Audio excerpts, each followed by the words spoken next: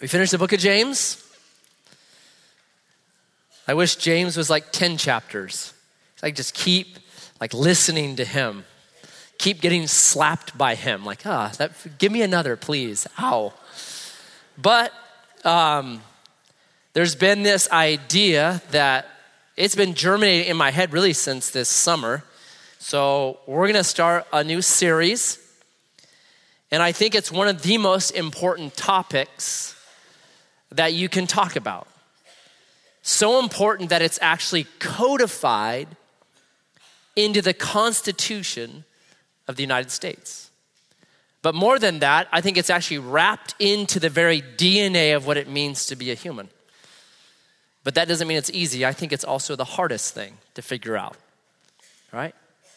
It's something that you and I want 100% of the time. It's not that. It's happiness. We always want to be happy. And there are these surveys that don't just look at America, but they actually look internationally. And what they've found when they've done international surveys, America, Greece, Slovenia, United Arab Emirates, Uganda, Kenya, what inevitably is put at the top of everybody's list of their most wanted thing, it's happiness. I want to be happy. But the problem is, as adults, we have a ton of hang-ups on happiness, don't we? Are you as happy as your kids, if you have little kids? Are you as happy as my 6-year-old son, Myron? And my 6-year-old Myron would look at us, look at me, and he would think, Dad's gotta be the happiest dude in the world. He gets to eat whatever food he wants to eat. He gets to go to bed whenever he wants to go to bed. He gets to watch whatever he wants to watch on TV. He gets to wake up whenever he wants to wake up. He can buy whatever he wants to buy, he buys whatever, right? Mine would look at me and be like, dude, you got it happening. But is that true? We as happy as our kids are happy? So science has studied this. Here's what they found. Kids about 6 years old, that age, they smile or laugh on average 400 times a day. Guess how often adults smile or laugh? Some, none at all. We know them. But on average, an adult smiles or laughs 14 times a day. What happened, right? You went for 400 times. Now just imagine that for a second. 400 times. How many hours of the day is your child awake? Too many, Matt. Too many. I'll start right there. Let's say it's 14 hours. Then he is smiling or she is smiling 28 times an hour. That's almost every other minute a child is laughing or smiling. That's crazy, huh? What happened to us? Right? As adults, we have to have something called happy hour. Do you have to have that for a child? Okay, now it's happy hour for the next hour. Right? What happened to us? Something has shifted, right? And I think believers, we might be the worst offenders of this. So I've been taking this unofficial poll for the last couple of months, and I'll just randomly ask somebody, does God want you happy? It's amazing the answers I get. No, God doesn't want us happy. He wants us holy. No, happiness is about what's happening. God wants us to be joyful. That's the fruit of God's Spirit. Right? No, God doesn't care about our emotions. What he cares most deeply about is your character, not about happiness. So I'm going to expand the poll today. Does God want you happy? Raise your hand if you say yes. Hey, you're better than the 850. You're a happier crew. Or at least you want to be happier. I don't know if you actually are. And we have a culture, right? A culture that is actually shaped around telling you and me how to be happy, right? Isn't that what ad dollars are? So people are gonna spend $10 million for 30 seconds at the Super Bowl to say, if you had this, you would be happy, right? They're not dumb. It makes sense to them. Like, if you buy this, if you had this pleasure, you'd be happy. If you had this entertainment, you'd be happy. If you ate this food, you'd be happy. If you had this relationship, you'd be happy. If you had this job, you'd be happy. If you had this power, or if you had this spirituality, you'd be happy. Or if you had this comfort, or if you had some kind of beauty thing, right? If you had longer eyelashes, you'd be happy. If your eyebrow, whatever they do with eyebrows, you'd be happy. If you had hair extensions, you'd be happy. If you had a haircut, you'd be happy. If you had a different color of hair, you'd be happy, right? If you had a thinner waist but bigger hips, you'd be happy. If you had longer legs, you'd be happy, right? Just the list goes on and on and on. If your feet were, now there's nothing to do with your feet. God's like, they're gonna get dirty and I'll give you Nike, so don't worry about them, all right? But that's what billions of dollars is spent trying to tell you and me, this will make you happy. I'm telling you, this is gonna drive this series. And it's this right here. The Christian life is a battle of ideas about what makes you most happy. That's what the Christian life is. If you wanna just drill down on it, that's what it is. And it goes all the way back to Genesis chapter 1-3. God says, I'm creating a good world for my humans. Good, very good, where they can flourish and have joy and happiness overflowing. So God creates it for them. But then there's this other voice that comes in. And this other voice says, no, God's holding out on you.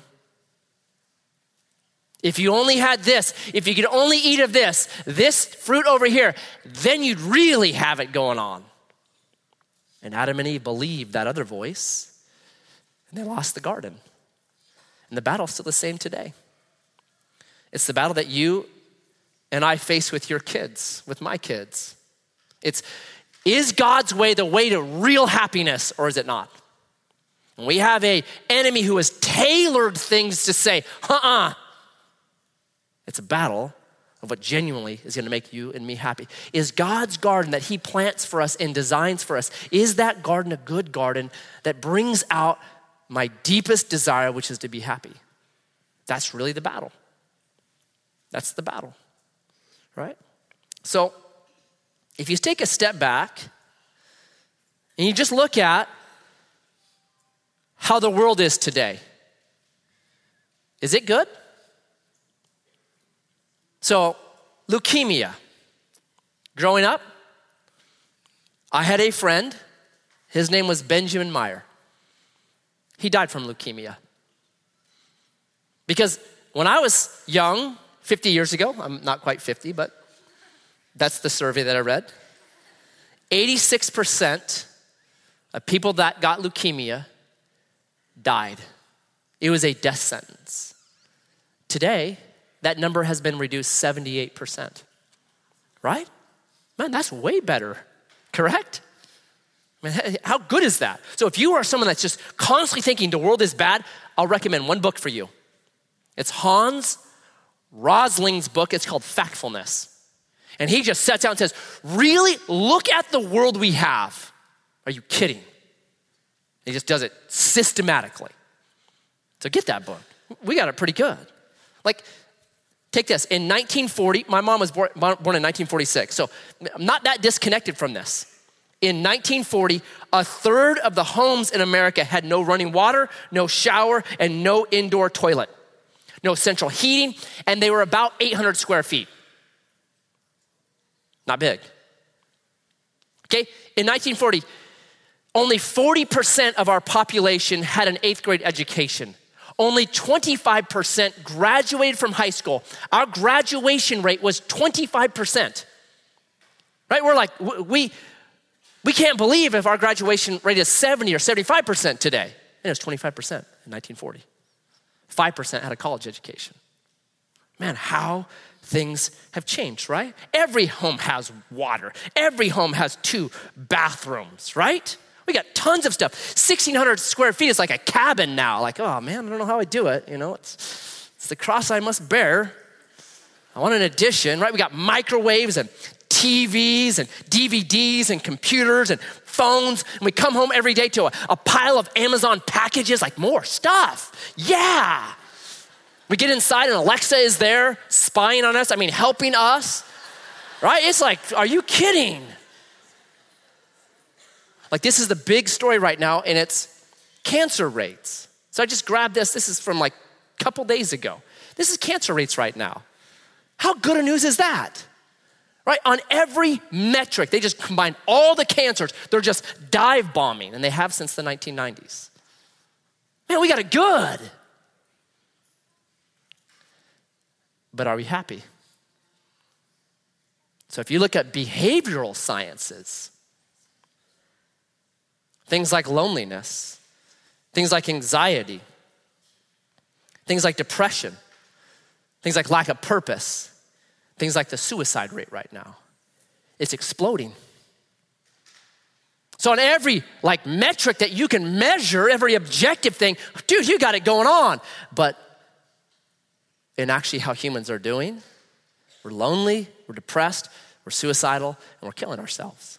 Like what in the world happened? We're living longer lives, more comfortable lives, more stuffed lives, but I don't think anyone's happy. Okay, so that's this series. Like what's gone wrong? Like something hasn't worked the way it's supposed to work. So here's what I have to start with, because we're believers and because there was something that happened to us, and I'll try to explain it. And this is just, I'm trying to cram what I can in today. You're gonna have to come back, okay? So I know right now there's skeptics out there with their arms crossed just saying, yeah, I don't buy it. No way. God does not want us happy. He cares about joy, not happiness. No way. God's serious. It's not about celebration. No way. It's about spiritual things, not this happening stuff, because happiness is just based on what's happening. That God doesn't care about that. So I'm gonna try as quickly as I can to give you a biblical and a historical view that I think that idea is wrong for the skeptic. And I'm the skeptic. Because, man, I've said no, God doesn't care about happiness, holiness. Well, it's wrong. And I hope that you'll see it this way as wrong. Because, this way as well, excuse me. Because I think what happened was, if you read history a bit, there was a change. And I think that change was actually demonic. Because it allows now culture to paint Christians as fun-hating Ned Flanders. So if you look at television shows, when there is a Christian on that show, the majority of those Christians are fun-hating Ned Flanders. And so something's crept in that now allows culture to say, here's the caricature of a believer, and culture says, yeah, totally, I get it. What's wrong? And so I hope to just unpack this a bit. And what's so funny to me is this, if I was to stand up here and say, hey, you guys need to pray and you need to read your Bible, we'd all say, yep, right. Then I'd have to go, and my whole message would be how to do that and why you should do that. No one's gonna push back against those things, even though we don't really wanna do them. But over here, if I say, hey, God wants you happy, everyone's like, no way. Even though it's the deepest desire of our hearts. And I've actually got to prove to you, no, God really wants you happy. It's so crazy to me. But I can feel the same tension in my own heart, so I know I have to do it. Okay, so here's what I think happened. I think that what we did a number of years ago was we took a word and we couched it in hyper-spirituality. And we hid what it really means inside of another word. And that hiding of that word has echoed out, cast its shadow on us today, okay? So I believe God wants us happy. I believe the pursuit of happiness is a good goal. I think the Bible is full of stuff that just says happy, happy, happy, happy, happy, right? So the word is this. It's blessed. So if you read your New Testament, blessed shows up all the time. But the word blessed comes from a Greek word, and that Greek word is makarios. And makarios, its best definition is not blessed. Its best definition is happy. And so there is a translation of the Bible called the Young's Literal Translation. If you love the Message Bible, you will hate Young's Literal Translation, okay? It is wooden and it's stiff. It takes a Greek or Hebrew or Aramaic word and directly translates it to the English equivalent. It doesn't care if it makes sense. It doesn't care if you can read it or not. It's just saying that's what this word said, all right? I love it. It was translated in 1862. Way before pop psychology, way before the self-esteem movement, way before Freud, way before any of this. It was translated way outside of current cultural influences. Okay? 1862. Almost 150 years ago. So, that book, actually over 150 years ago, that Bible, Makarios, appears 50 times. 42 of the 50 times it's translated happy, because that's what it means. And when we decide to change this word into something else, it actually affects our theology. I'll give you one example. I could give a bunch. Have you ever heard of the word or the verse that says this? It is more blessed to give than to receive, right? What does that mean to you then? What does blessed mean? Well, our culture is like we bless the food, right? So what are we doing? We're asking God for something. So when we have this word, makarios, and it's translated blessed, it's more blessed to give than to receive. Here's what happens. It's, God, you owe me a blessing. I put $100 in that offering as it went around. Now you owe me. You're indebted to me. Bring your blessings down.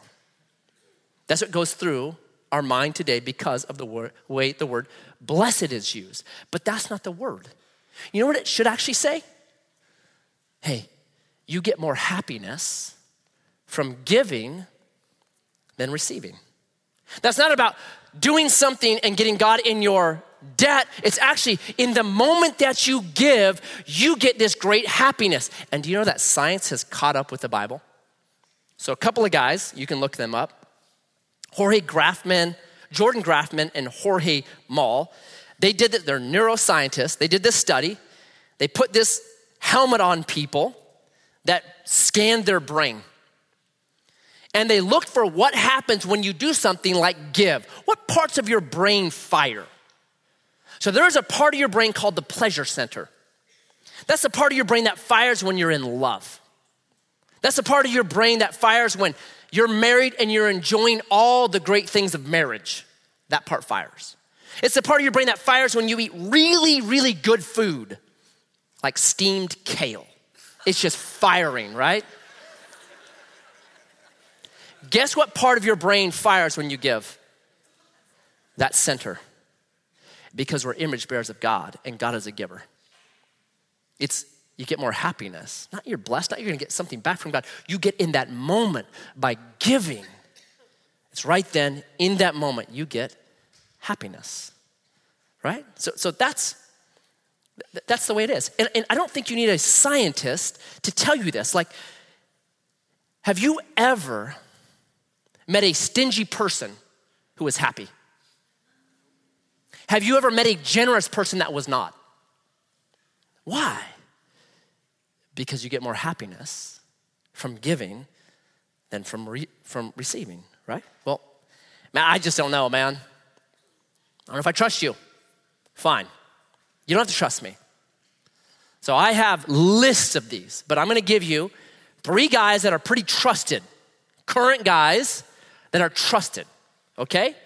Anyone heard of John MacArthur Jr.? Considered to be Probably one of the better Bible expositors who's alive today, right? So John MacArthur, you can Google this. He says this, Makarios means happy. That is what that Greek word means, okay? John Piper, pretty serious Bible teacher, right? He doesn't get influenced by culture. He is serious. John Piper, Makarios means happy. And then John Piper has this other, I really love this quote. He says this about this whole idea that we get stuck in. He says, is there a difference between joy and happiness? Scrap those distinctions.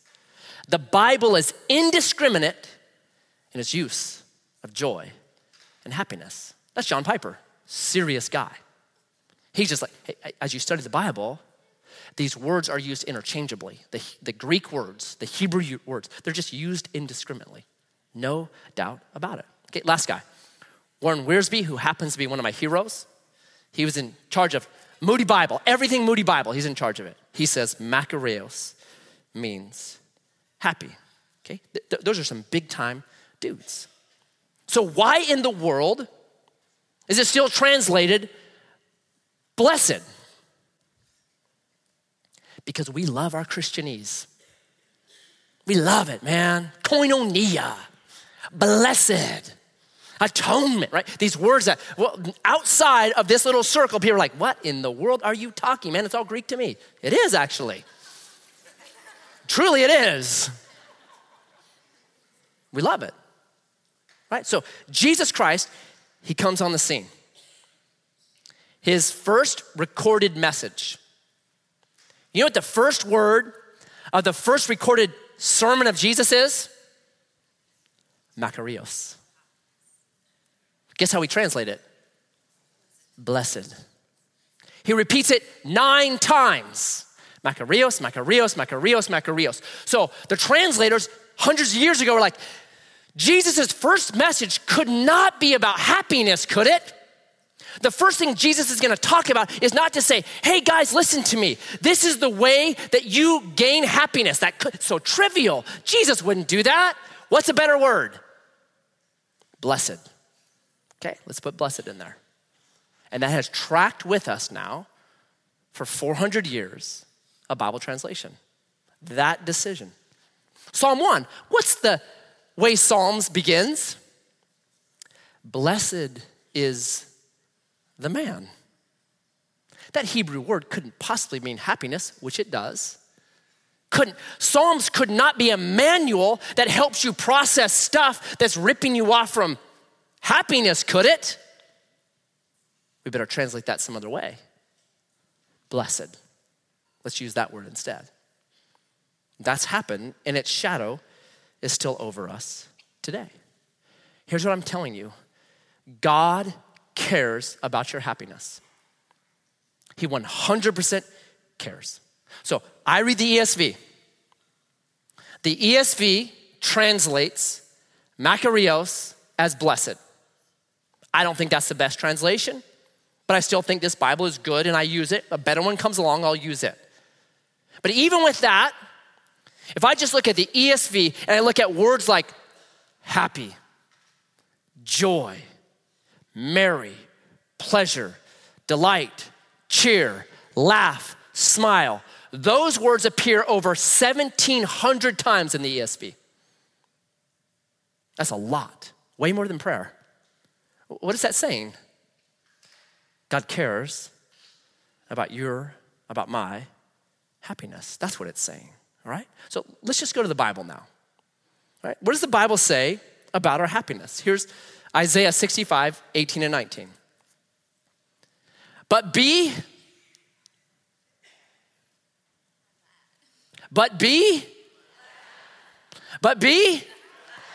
and rejoice. How long? Forever. In that which I create. This is going back to Genesis 1 and 2.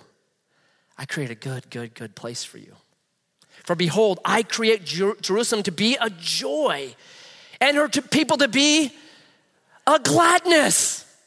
I will rejoice in Jerusalem and I will be glad in my people. How awesome is that? God looks at creation and it brings delight to him. Read the book of Job. It's phenomenal. When God starts talking about the horse, just read that. It's brilliant. It's Job 38. It's like God's just like, wow, I love the horse. That's so awesome. Look how strong the Leviathan. God looks at his creation and it delights him. He's got joy in it. He looks at you and me and says, I gave it to you. Enjoy it. It's why 1 Timothy 6:17, Paul, reflecting on all this, just says, God who richly provides us with everything to enjoy. What is he saying? Look at what I gave you.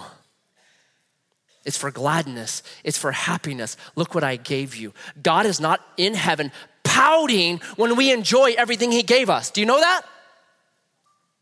It'd be like this at Christmas. If you gave a gift to your son, to your daughter, and they're out enjoying it a bunch, does that make you mad? They're like, hey son, quit riding that bike I gave you. Hey son, quit playing with the basketball I gave you. Hey daughters, quit playing with all the clothes that I gave you. Hey, get off the phone that I gave you. Okay, maybe that one. Well, no, when the receiver enjoys what the giver has given, the happiness is amplified. God who richly gives us all things to enjoy. How about Psalm 45:7? Therefore God, your God, has anointed you with the oil of gladness beyond your companions. Who's this verse about? Jesus. Hebrews 1:9 actually grabs this and quotes it directly about Jesus. It's a messianic psalm. What does it say about Jesus? Jesus is anointed with the oil of gladness above anyone else. What do we emphasize about Jesus today? He's the suffering servant, right? He's acquainted with grief. That's what we emphasize. Is anybody like, hey, wait a second. He was also the happiest human ever. We don't. But that's what the Bible says. That suffering and happiness are friends. And we'll get to those kind of things as we process through this. Jesus was happier than anyone else. And yet, here's what has happened to us theologically. I have a quote from Oswald Chambers. And for the most part, I like him, but listen to this. Joy should never be confused with happiness. Have you ever heard that? Pretty common theology. Joy should never be confused with happiness. In fact, it is an insult to Jesus Christ to use the word happiness in connection with him. I say, what about Hebrews 1:9? What about Psalm 45 verse 7? Are you kidding me? So we've done something theologically, and its shadow is still with us today. It saddens me. Kids love Jesus. Do kids love grumps or people that are happy? People flock to Jesus, right? Why? Because he was grumpy? No, because he was anointed with the gladness above his fellows. Right? Revelation 1:3. This is the Young's literal translation. Happy is he who is reading and those hearing the words of the prophecy and keeping the things written in it, for the time is near. Revelation is saying, this book can help you with happiness. This book will do that for you. Right? Psalm 32:11. Be glad in the Lord and rejoice, O righteous, and shout for joy. When do you shout for joy? When you're just mad and upset? No, when the happiness is so incredible, you can't stop it. It just erupts out of you. All you upright in heart. Joel 2:22 and 23. Fear not, O land. Be glad and rejoice. Do you know the two, like right there, it's a comparison. You cannot be afraid and also be glad. Do you know that? What is the most repeated command in the Bible? Don't be afraid. Fear not. Why? Because, man, that's not going to rob you of your happiness. Fear not, O land. Be glad and rejoice, for the Lord has done great things. Be glad, O children of Zion, and rejoice in the Lord your God. Brilliant. Isaiah 51:11. The ransomed of the Lord, those that have been bought out and brought in, the ransom of the Lord shall return and come to Zion with singing. Everlasting joy. What's another way to put everlasting joy? Happiness, man. Happiness that cannot be taken from you. Shall be upon their heads, and they shall obtain, what are you gonna get? Gladness and joy and sorrow and sighing shall flee away. That's awesome. Isaiah 52 verse 7. How beautiful upon the mountains are the feet of him who brings good news, who publishes peace, who brings good news of,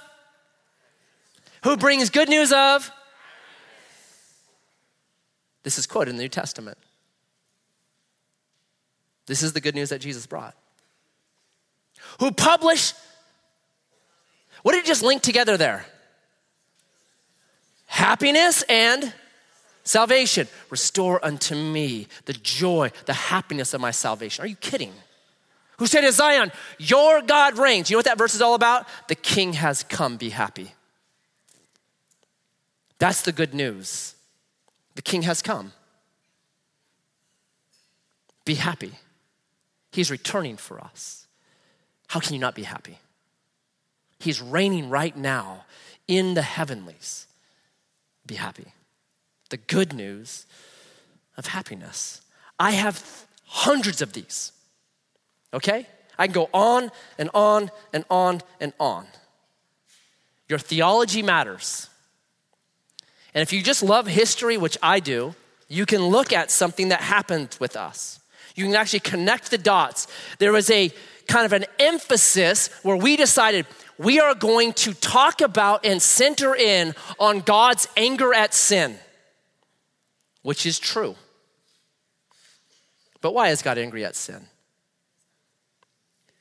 Because it destroys his good creation and it robs his people of their delight and happiness and joy and gladness. So we decided we're going to emphasize God's anger at his wrath at sin, and we're no longer going to really talk about, we're going to ignore his delight in creation and in us.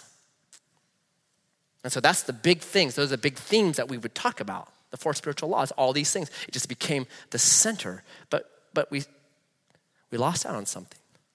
So we believe God is good, but we don't actually believe he's good-natured. Right? We think he might be a little cranky. Well, we're going to live with him for eternity. I hope he's not cranky. I don't think he is. I think he is good, and he delights in us, and he wants you and me to be happy. That's what I think, right? And the second thing happened was this. Not only did we do that, but then the second thing was we decided that there would be this secular reign and there'd be this sacred reign, right? And they would be different from each other. So you'll hear statements like this, like the Old Testament is about the physical, but the New Testament is about the spiritual, right? So I am a adherent of what's called biblical theology that just says this book was written the way God wanted to write it, and it has lines that they don't disconnect between the new and the old, that they are all there. That the gospel is in the old, we read it, the good news that God reigns, Jesus is coming, he's the king. Like those things are throughout from Genesis to Revelation. And people that say that, like, oh, the Old Testament's physical, the New Testament's spiritual. I just always say, what did Jesus give to you and me that he said, do this often in remembrance of me? Some bread and a cup, spiritual or physical. As physical as it gets, eating. Eating, that's physical, man. It's Jesus saying, hey, every time you eat, remember I'm the source. Every time you're eating, remember the source of joy, of happiness, of pleasure, they come from me. They're gifts that I give to you, right? That's what it is, physical. Like when you eat food, do you know how blessed we are to eat food? Like the flavors. So I had a dog, Chloe, for 11 years, golden retriever. And I got her as a puppy, and I did not know what kind of food to feed her. So I went to the store, and I walked down this aisle where there is more choices for dog food than most countries have for regular food. Like you're just like, what in, this is confusing. But I spied this yellow bag, and on the cover of this yellow bag was this golden retriever running in the sun, just happy as can be. And I just thought, well, that's the food for her. For the next 11 years, breakfast, lunch, and dinner, she ate that food. Could you imagine if that was for you and me? Like you go to the store and you just go there and there's one thing, it's called man food. Has this dude just like running. You're like, okay, I'll take some of that man food. Breakfast, lunch, and dinner. How miserable would that be? Man, the flavors, it's God saying, I love you. Eat an avocado. Yeah. I love you. Have some pineapple. Yes. I love you. Eat a T-bone. Oh. I love you. Have some bacon. Yeah. I love you. Eat a donut. Okay. I love you. Have some butter. Okay. I love you. Have another donut. Yes, I will. That's what that is. There's no sacred spiritual divide. There's no, okay, these activities over here are spiritual. Fasting, Bible, reading, prayer. And then these activities over here, they're just filler for life, eating and working. Oh my goodness, what does that do to life? It's wrong. Riding your bike can be the most spiritual thing you ever do. Whatever you do, whether you eat or whether you drink, in everything, glorify God. Riding your bike can be worship. The Bible says Abraham planted a tree and worshiped God. Why? Because planting a tree is worship. Totally worship. Riding a motorcycle can be the most spiritual thing you ever do. I prayed more riding a motorcycle than I have ever in my life. Like, help me, right? No way. This whole division is wrong. It's wrong. The Bible is clear to me. God cares deeply about his people's happiness. All right, so I'll give you some. Now, old guys, and once again, I got 100 of these. I'm not gonna do 100, but I got 100. And these are guys that lived, they're old dead guys. So if you're saying, well, culture's affecting you, Matt, whatever. Okay, these are old dead guys. So the first guy is Jonathan Edwards. Lived in the early 1700s, considered by many to be the best theologian America has ever produced. He's that caliber of guy. Died at like 48 too. Just amazing man. He wrote out what's called his 70 resolutions. He would just add to them, and it was 70 things that he said, these are going to guide the way I live my life. One of them, resolved to be as happy as possible. Why? Because God wants us happy. Number 2, G.K. Chesterton. Love this guy. Jesus promises believers 3 things: to be completely fearless, absurdly happy, and in constant trouble. Some of us get the last one a lot, really good. Absurdly happy. Chesterton, dead dude. How about C.H. Spurgeon? He is called the Prince of Preachers. He mentions happiness 23,000 times in his messages. We're gonna go over all of them this morning. Now, I'll do you 3. I got lists from Spurgeon. Number 1, nothing is better than to hear the veteran Christian covered in scars from battle testifying that the service to his master is a happy service. I'm telling you, I could do a month of Sundays on that text right there. That is phenomenally well put. Everything's in there. It's amazing, right? Number 2, he is the happy God, and he loves happy worshipers. We're called believers, children of the happy God. Number 3, a happy Christian attracts others by his joy. Joy is a delighting thing.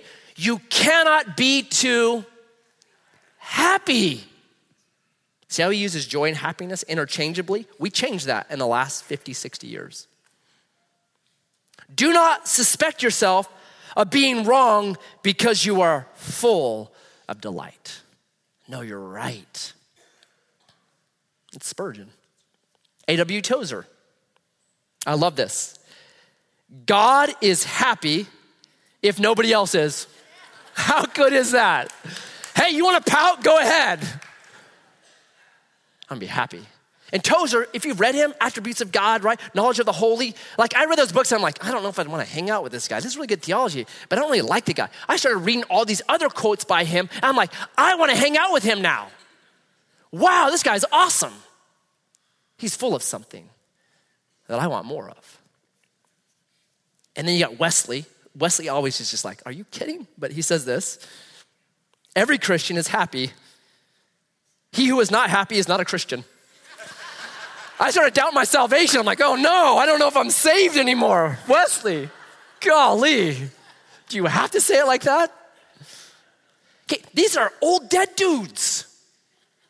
Way before something happened to us that's actually sprinkled now into our theology.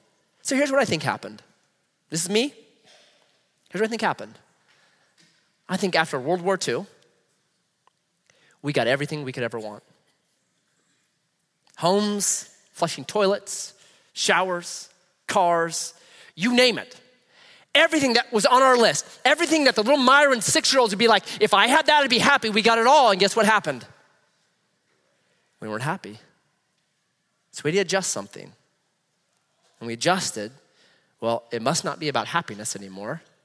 That must be some misfire in the human heart. So let's go for something else. Holiness. These other things that are just important and they're good, but so is happiness. The pursuit of happiness is good. It's healthy and it's right. So that's this series. We're gonna try to go through, okay, what is it then? What makes a person, what is the recipe for happiness? And it is not a trivial thing. It affects the mission. We are preachers of the good news of happiness. Isaiah 52. It matters. Like what person would say to you tomorrow at work, hey, I went to your church yesterday. It was awesome. Everybody was grouchy. Can't wait to go back. Nobody, right? Nobody wants that. It's imperative. And here is what science has found about happy people. I'm just gonna read you this list, and it's actually longer than this. I had to cut it down because we're already in overtime. Happy people have more friends, more energy, they're more generous, they're more likely to get married and stay married. They create social networks, they support other people, they're more productive, they're better leaders, they earn more money, they're more resilient, they have stronger immune systems, they're healthier, and they live longer. And the list goes on and on and on. You know what I call that? It's when Jesus says, I've come that you might have life and you might have it more. That's all in there. Like, it matters. We're supposed to flourish. The prophets always would write this, that we're to be a well-watered garden, right? We're to be the Psalm 1 tree that's got its roots down in something that's so deep that whatever circumstances up here don't even matter. Okay, I'm in a memorial service yesterday of a man who was taken tragically And you know what? In the midst of that memorial service, guess what we did a lot of? Laughing. How's that possible? We're going to talk about how that's possible. We're going to talk about how that's possible. Like, this is not to discount the brokenness of our world. This is in the midst of it. You can still be a well-watered garden. You can tap into something that's incredible and deep and flourishing and brilliant. That's what this series is about. That's why Psalm 144 verse 15 just says this: happy are the people whose God is the Lord. We're a happy people. Why? Because God's my Lord. So we go to the table here in a second. I'm going to pray, then release you. And here's what I'd want for all of us. Jesus was anointed with the oil of gladness above everybody else. Jesus, I want that. I want to partake in that. Help me, guide me, lead me to gladness. I want to be like you. I want to be a little Christ. So I'll pray, get up, grab it, hold it until we take it together. If you're on this side, head that direction and come back around. This side, head that direction, come back around. So Jesus,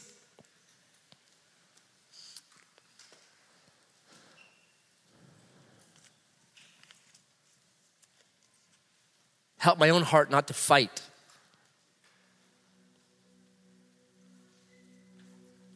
Or excuse.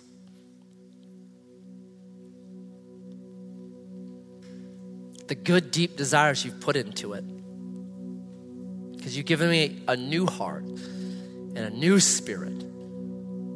My wanter has been changed.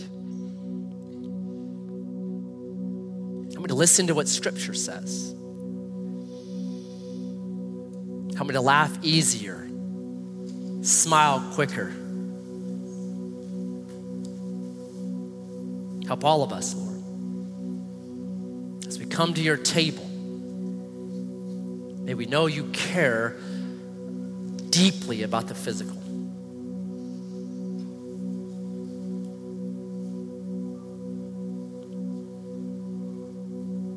May we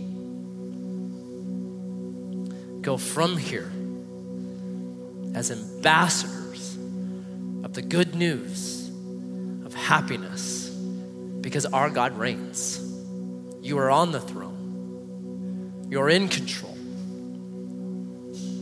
Death and sin and the law have been dealt a death blow.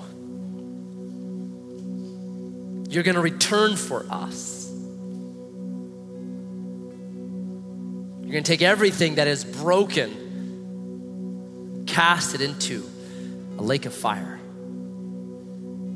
And so we are ambassadors of that happy news. Help us to eat and drink of that, I pray. We pray this in your name. Amen.